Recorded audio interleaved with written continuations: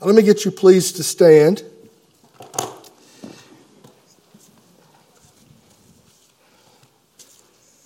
And we're looking this morning at Acts chapter 24, verses 1 to 27 on page 933. After 5 days, the high priest Ananias came down with some elders and a spokesman, one Tertullus. They laid before the governor their case against Paul. And when he had been summoned, Tertullus began to accuse Paul, saying, "Since through you we enjoy such peace, and since by your foresight, most excellent Felix, reforms are being made for this nation, in every way and everywhere we accept this with all gratitude. But to detain you no further, I beg you in your kindness to hear us briefly. For we have found this man a plague, one who stirs up riots among all the Jews throughout the world, and is a ringleader of the sect of the Nazarenes. He even tried to profane the temple, but we seized him. By examining him yourself, you will be able to find out from him about everything of which we accuse him." The Jews also joined in the charge, affirming that all these things were so. And when the governor had nodded to him to speak, Paul replied, "Knowing that for many years you have been a judge over this nation, I cheerfully make my defense. You can verify that it is not more than 12 days since I went up to worship in Jerusalem. And they did not find me disputing with anyone or stirring up a crowd, either in the temple or in the synagogues or in the city. Neither can they prove to you what they now bring up against me. But this I confess to you, that according to the way which they call a sect, I worship the God of our fathers, believing everything laid down by the law and written in the prophets, having a hope in God, which these men themselves accept, that there will be a resurrection of both the just and the unjust. So I always take pains to have a clear conscience toward God, toward both man and God. Now, before several years, I came to bring alms to my nation and to present offerings. While I was doing this, they found me purified in the temple, without any crowd or tumult. But some Jews from Asia, they ought to be here before you and to make the accusation, should they have anything against me. Or else let these men themselves say what wrongdoing they found when I stood before the council. Other than this one thing, that I cried out while standing among them, it is with respect to the resurrection of the dead that I am on trial before you this day." But Felix, having a rather accurate knowledge of the way, put them off, saying, "When Lysias the tribune comes down, I will decide your case." Then he gave orders to the centurion that he should be kept in custody, but have some liberty, and that none of his friends should be prevented from attending to his needs. After some days, Felix came with his wife, Drusilla, who was Jewish, and he sent for Paul and heard him speak about faith in Christ Jesus. And as he reasoned about righteousness and self-control and the coming judgment, Felix was alarmed and said, "Go away for the present. When I get an opportunity, I will summon you." At the same time, he hoped that money would be given him by Paul. So he sent for him often and conversed with him. When 2 years had elapsed, Felix was succeeded by Porcius Festus. And desiring to do the Jews a favor, Felix left Paul in prison. The word of the Lord. Thanks be to God. Gracious Heavenly Father, please send your Holy Spirit upon us. Open our ears and our hearts and give us grace, Father, that we might hear your word, believe it, obey it, and rejoice in it. For Jesus' sake. Amen. Amen. Please be seated. You might have the Bible open in front of you. I'm going to be making frequent references to it. And I'd like you to know I'm not making it up. And here it is for us all to read about 2 millennia after it happened. I'm a history buff. Just ask my poor long-suffering wife. I've always been a history buff. For many years, my obsession has been English and Scottish history, especially church history, from Aidan of Lindisfarne and Augustine of Canterbury to Thomas Cranmer of Canterbury and John Knox of Edinburgh. I love to read about them all, the Puritans, all the reformers. I love reading about all that. I love visiting those places, seeing those things. Pity my poor family as I have dragged them from one end of the UK to the other over the years, often visiting cemeteries. My wife teases me endlessly about my fixation on cemeteries. What can I say? I love cemeteries. I love going to old cemeteries. And so that's been one of my great interests. Long before I was a church history nerd, however, I was a Roman history nerd.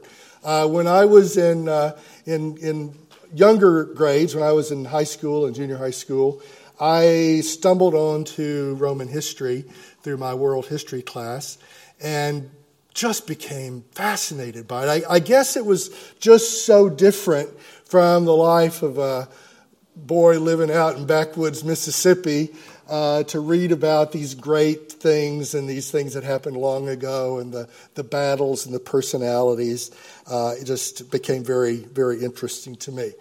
Well, this morning, as we continue our study of the book of Acts, my two obsessions come together in a really interesting way. Here's church history at its most ancient, at its most foundational, coupled with Roman history at a very early and very important stage in Roman history, all in a few chapters. As a matter of fact, the concluding chapters of the book of Acts are a combination of church history and Roman history. And you really are helped as you study it if you keep both in mind. There were some amazing things that were happening at this time, both for the church in terms of what had happened in the life and the death and the resurrection of Jesus, and the ministry of the church, which became so important and which we read about in the book of Acts, as well as this exploding influence of the Roman Empire, which had grown from being a regional force to a international force to what was in its day a global force, virtually unprecedented, of power and authority and influence that shook the world of the first century AD and which still influences the world 2,000 years later. So much of our life today has been built on the foundation laid in the first century in so very many ways. So maybe bear with me a little bit as a history nerd as we look at the 24th chapter of the book of Acts. Now, I pointed out last week, I'll remind you again, the writer of the book of Acts, Luke, actually begins his gospel, the Gospel of Luke, with references to Roman history. He actually anchors the story of Jesus in Roman history. In Luke chapter 2, we read about the Emperor Caesar Augustus. In Luke chapter 3, we read about Tiberius Caesar. And we read about Pontius Pilate, the governor of Judea. Of course, every Sunday school student knows the name Pontius Pilate. He's going down in history as one of the great bad guys of all human history because he was the Roman governor, the procurator or the prelate who was in charge of the trial of Jesus. And so Pontius Pilate has gone down in history not for being for 10 years the governor of Judea, but for being the governor who presided over the trial of Christ. We read also there about Herod, the tetrarch of Galilee, Herod's brother Philip, the tetrarch of Iturea and Trachonitis, and Lysanias, the tetrarch of Abilene, Syria, not Texas. These were names which they don't mean a lot to us, but in the context of world history at that time, these were people of great power and great influence. They were enormously important.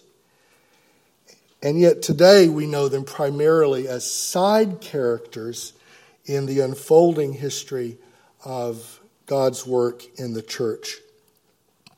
Roman history also forms the backdrop to the book of Acts, especially the last 8 chapters, beginning in Acts chapter 21 when Paul goes to Jerusalem. From Acts chapter 21 until Acts chapter 28 at the very end of Paul's life, his life is intertwined with Roman history and Roman jurisprudence and Roman citizenship, as I mentioned last week. His life becomes very intertwined with all of this Roman experience. And Roman Jerusalem had actually been intertwined for centuries. Rome had come into Judea and had taken control over Judea.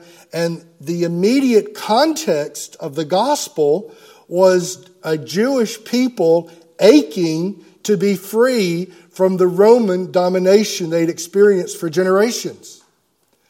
Part of the confusion around what Jesus came into the world to do resulted from the Jewish desire, the Jewish obsession with overthrowing Roman domination. And so you can't really understand the context of Jesus' ministry or Paul's ministry without understanding the influence of Rome, the power of Rome. So, all that's the backdrop to Acts chapter 24. And it begins with a trial. It begins, actually, with a trial and a corrupt witness. If you look at Acts 24, beginning at verse 1, it says, "After 5 days, the high priest Ananias," at this point, anybody who is familiar with first century Jewish history would have gone, boo, hiss, because Ananias, just a few years later, was actually killed, not by Roman authorities, but by Jewish mobs, fed up by his corruption.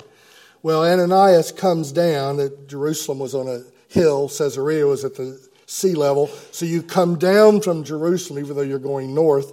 They come to Caesarea, and he brings with him some elders and a spokesman, someone named Tertullus. We don't know anything else about him.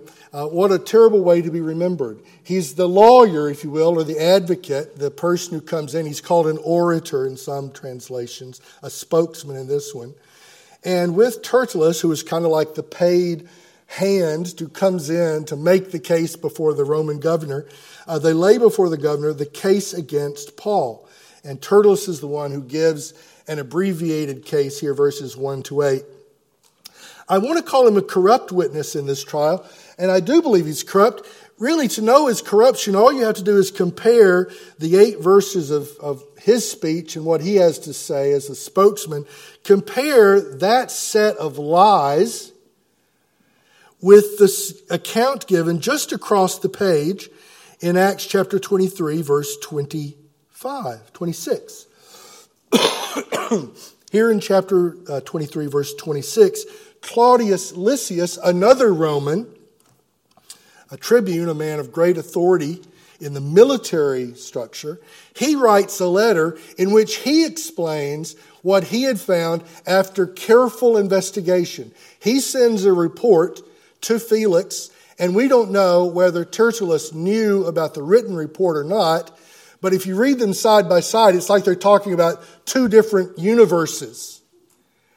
Tertullus says that Paul was trying to stir up a crowd. Lysias said that Paul had done nothing guilty that made him guilty that warranted the punishment that the Jews wanted to punish Paul with. 2 side-by-side descriptions, one from an impartial third party, one from a corrupt paid spokesman who came in simply to say what Ananias and his henchmen wanted to say against Paul. You know, there's no shortage of false witnesses, and there's no shortage of people willing to say hateful things. Jesus himself experienced that when the Pharisees lined up false witnesses and lies against the Lord Jesus. And since that time, Christian after Christian, including Stephen, who was brought before the Sanhedrin, he also was falsely accused of doing all kinds of things that he didn't do, stirring up rebellion. And Stephen suffered as a result of the false witness of others. And here, Paul, in that same tradition at the other end of the book of Acts, finds himself being falsely accused by the religious authorities who go and present themselves in court to make these corrupt charges. Well, let me tell you, it didn't end with the book of Acts. Christians today still face false charges. We still have to endure false witnesses. It's interesting to read about the Christians stuck in Afghanistan right now.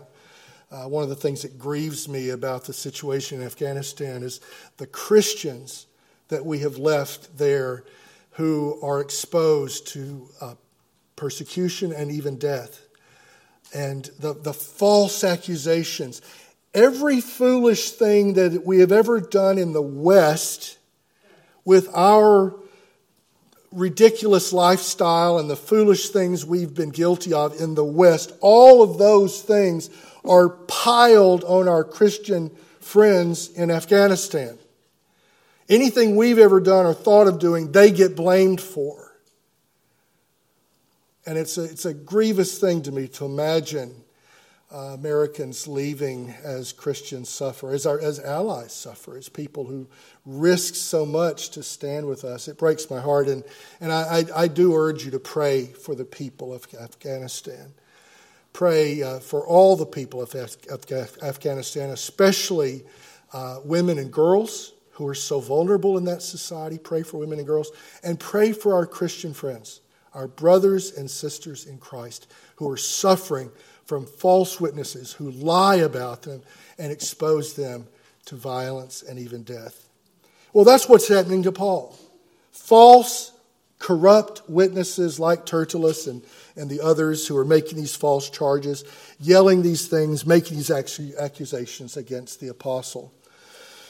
And that's what's happening in verses 1 to 9. It says in verse 9, the Jews also joined in the charge, affirming that all these things were so. Just lie after lie after lie. Exaggeration, half-truth, quarter truth. Paul endured it. Corrupt witnesses. In verse 10, the governor nods and we hear a truthful witness. And once again, Paul rehearses, as he already has a couple of times. And if you compare what Paul has to say with what Claudius Lysias has to say over in chapter 23, verse 26, you find that what Paul has to say actually lines up with what the impartial person had said. It's like they were both telling exactly the same story, slightly different perspective, but the same story. It's very clear which is the truthful witness and which is the false witness. And I want you to notice what it is Paul says about what had happened in Jerusalem. 3 important things that he gives witness to. One is a continuing faith, verses 14 and 15. Second is a resurrection hope in verse 21. And finally, he gives witness to his own faith in Christ. Look at verses 14 to 15.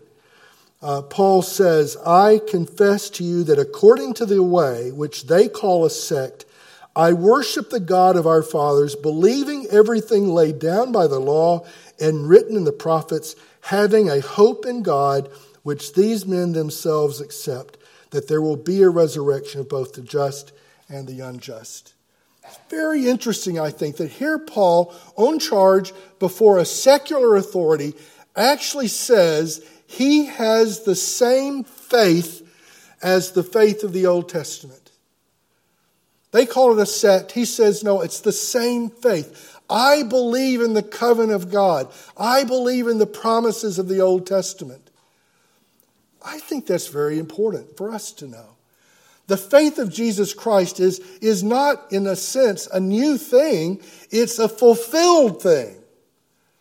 And Paul wants the Roman authorities, and he wants us to know, that what he taught, what he preached, what he believed was not a departure from authentic Old Testament covenant faith. It's actually the same Old Testament covenant faith now fulfilled in Christ. If anybody tries to tell you that there are 2 different religions, there's the Old Testament religion, there's the New Testament religion, and they're sort of totally separate. And there are whole schools of thought built around this. Well, I want to affirm with the Presbyterian Church historically that it's one faith. It's actually one faith. It's one covenant. It's just different expressions. They're different ways of God fulfilling the covenant. But it was all before Jesus pointing towards him. And now after Jesus, it's all pointing back towards him. He is the embodied covenant. He's the embodied promises of the Old Testament. All the promises of the Old Testament find their fulfillment in Christ, and we're still living out the fulfillment of those Old Testament promises. You can't really separate the Old Testament from the New Testament and do it in a way that's healthy. You can understand the differences, but they're actually part of one book, one witness to Christ. And Paul gives witness to that. He's a truthful witness to the continuing faith that he shared and that you and I share. We share a continuing faith. We also share, verse 21, a resurrection hope. Paul actually says, Felix, all these stories you're hearing, it's clutter, it's static, it's white noise. The real issue here, Felix, centers on the resurrection. The resurrection fulfillment of the covenant. That Christ is in his resurrection, our resurrection. It is with respect, he says, to the resurrection of the dead that I am on trial before you this day. We've already seen how the Sanhedrin erupted into confusion over the reference to the resurrection. And Paul is simply telling Felix, this Roman governor, that that's true. That the resurrection says something about Jesus. And it was the resurrection truth about Jesus that so angered the Jewish authorities. Because it meant that Jesus was somehow this unique person in God's plan. The resurrection pointed to the deity of Jesus. And the one thing Ananias couldn't abide was the thought that Jesus Christ, who died on a cross, was God himself. He couldn't abide it. Well, Paul knew that what the resurrection teaches us is who Jesus is. And Paul said, that's why I am on trial. Because I worship a resurrected Christ whose name is Jesus. Tertullus actually called the Christians Nazarenes. You could just sort of, back in verse 5, you can see the curl of his lip. He couldn't bring himself to say Jesus' name at that point. He just calls them the sect of the Nazarenes dismissively. Well, it's not the last time Christians have been dismissed. But we are followers of Jesus of Nazareth, and we are proud and grateful to be able to say his name. Not just the city where he was raised, but to say his name, Jesus Christ. So Paul knew that the argument had to do with Christ, the resurrected Christ. And Paul knew it was his faith in Christ that had gotten him into this trouble. By proclaiming Christ, before the church had been told, you can keep doing what you're doing, just don't talk about Jesus. And Peter said, as Paul has said, I have no choice but to talk about Jesus. Jesus is the center of my life. Jesus is everything to me. And every Christian says amen. So you have a corrupt witness, you have a truthful witness. I want to just conclude very briefly with my sermon title. I've called it The Sad Case of Felix and Drusilla. We meet them in verse 22. Felix, having heard all this, and having a rather accurate knowledge of the way, put them off, saying, when Lysias the tribune, we've met him before, comes down, I will decide your case. Then he gave orders to the centurion that he should be kept in custody, but have some liberty, and that none of his friends should be prevented from attending to his needs. Here, Felix is one of the long line of Romans who actually come across pretty good compared to the Jewish religious authorities. Felix comes across pretty good. He's interested. And he actually gives instructions that Paul's to be given some freedom and that none of his friends are to be kept from providing him the simple things of food and comfort that make it possible for prison to not be as horrible as it could otherwise be. Felix, at this point, is standing on Roman law and Roman practice and the Roman idea of fairness.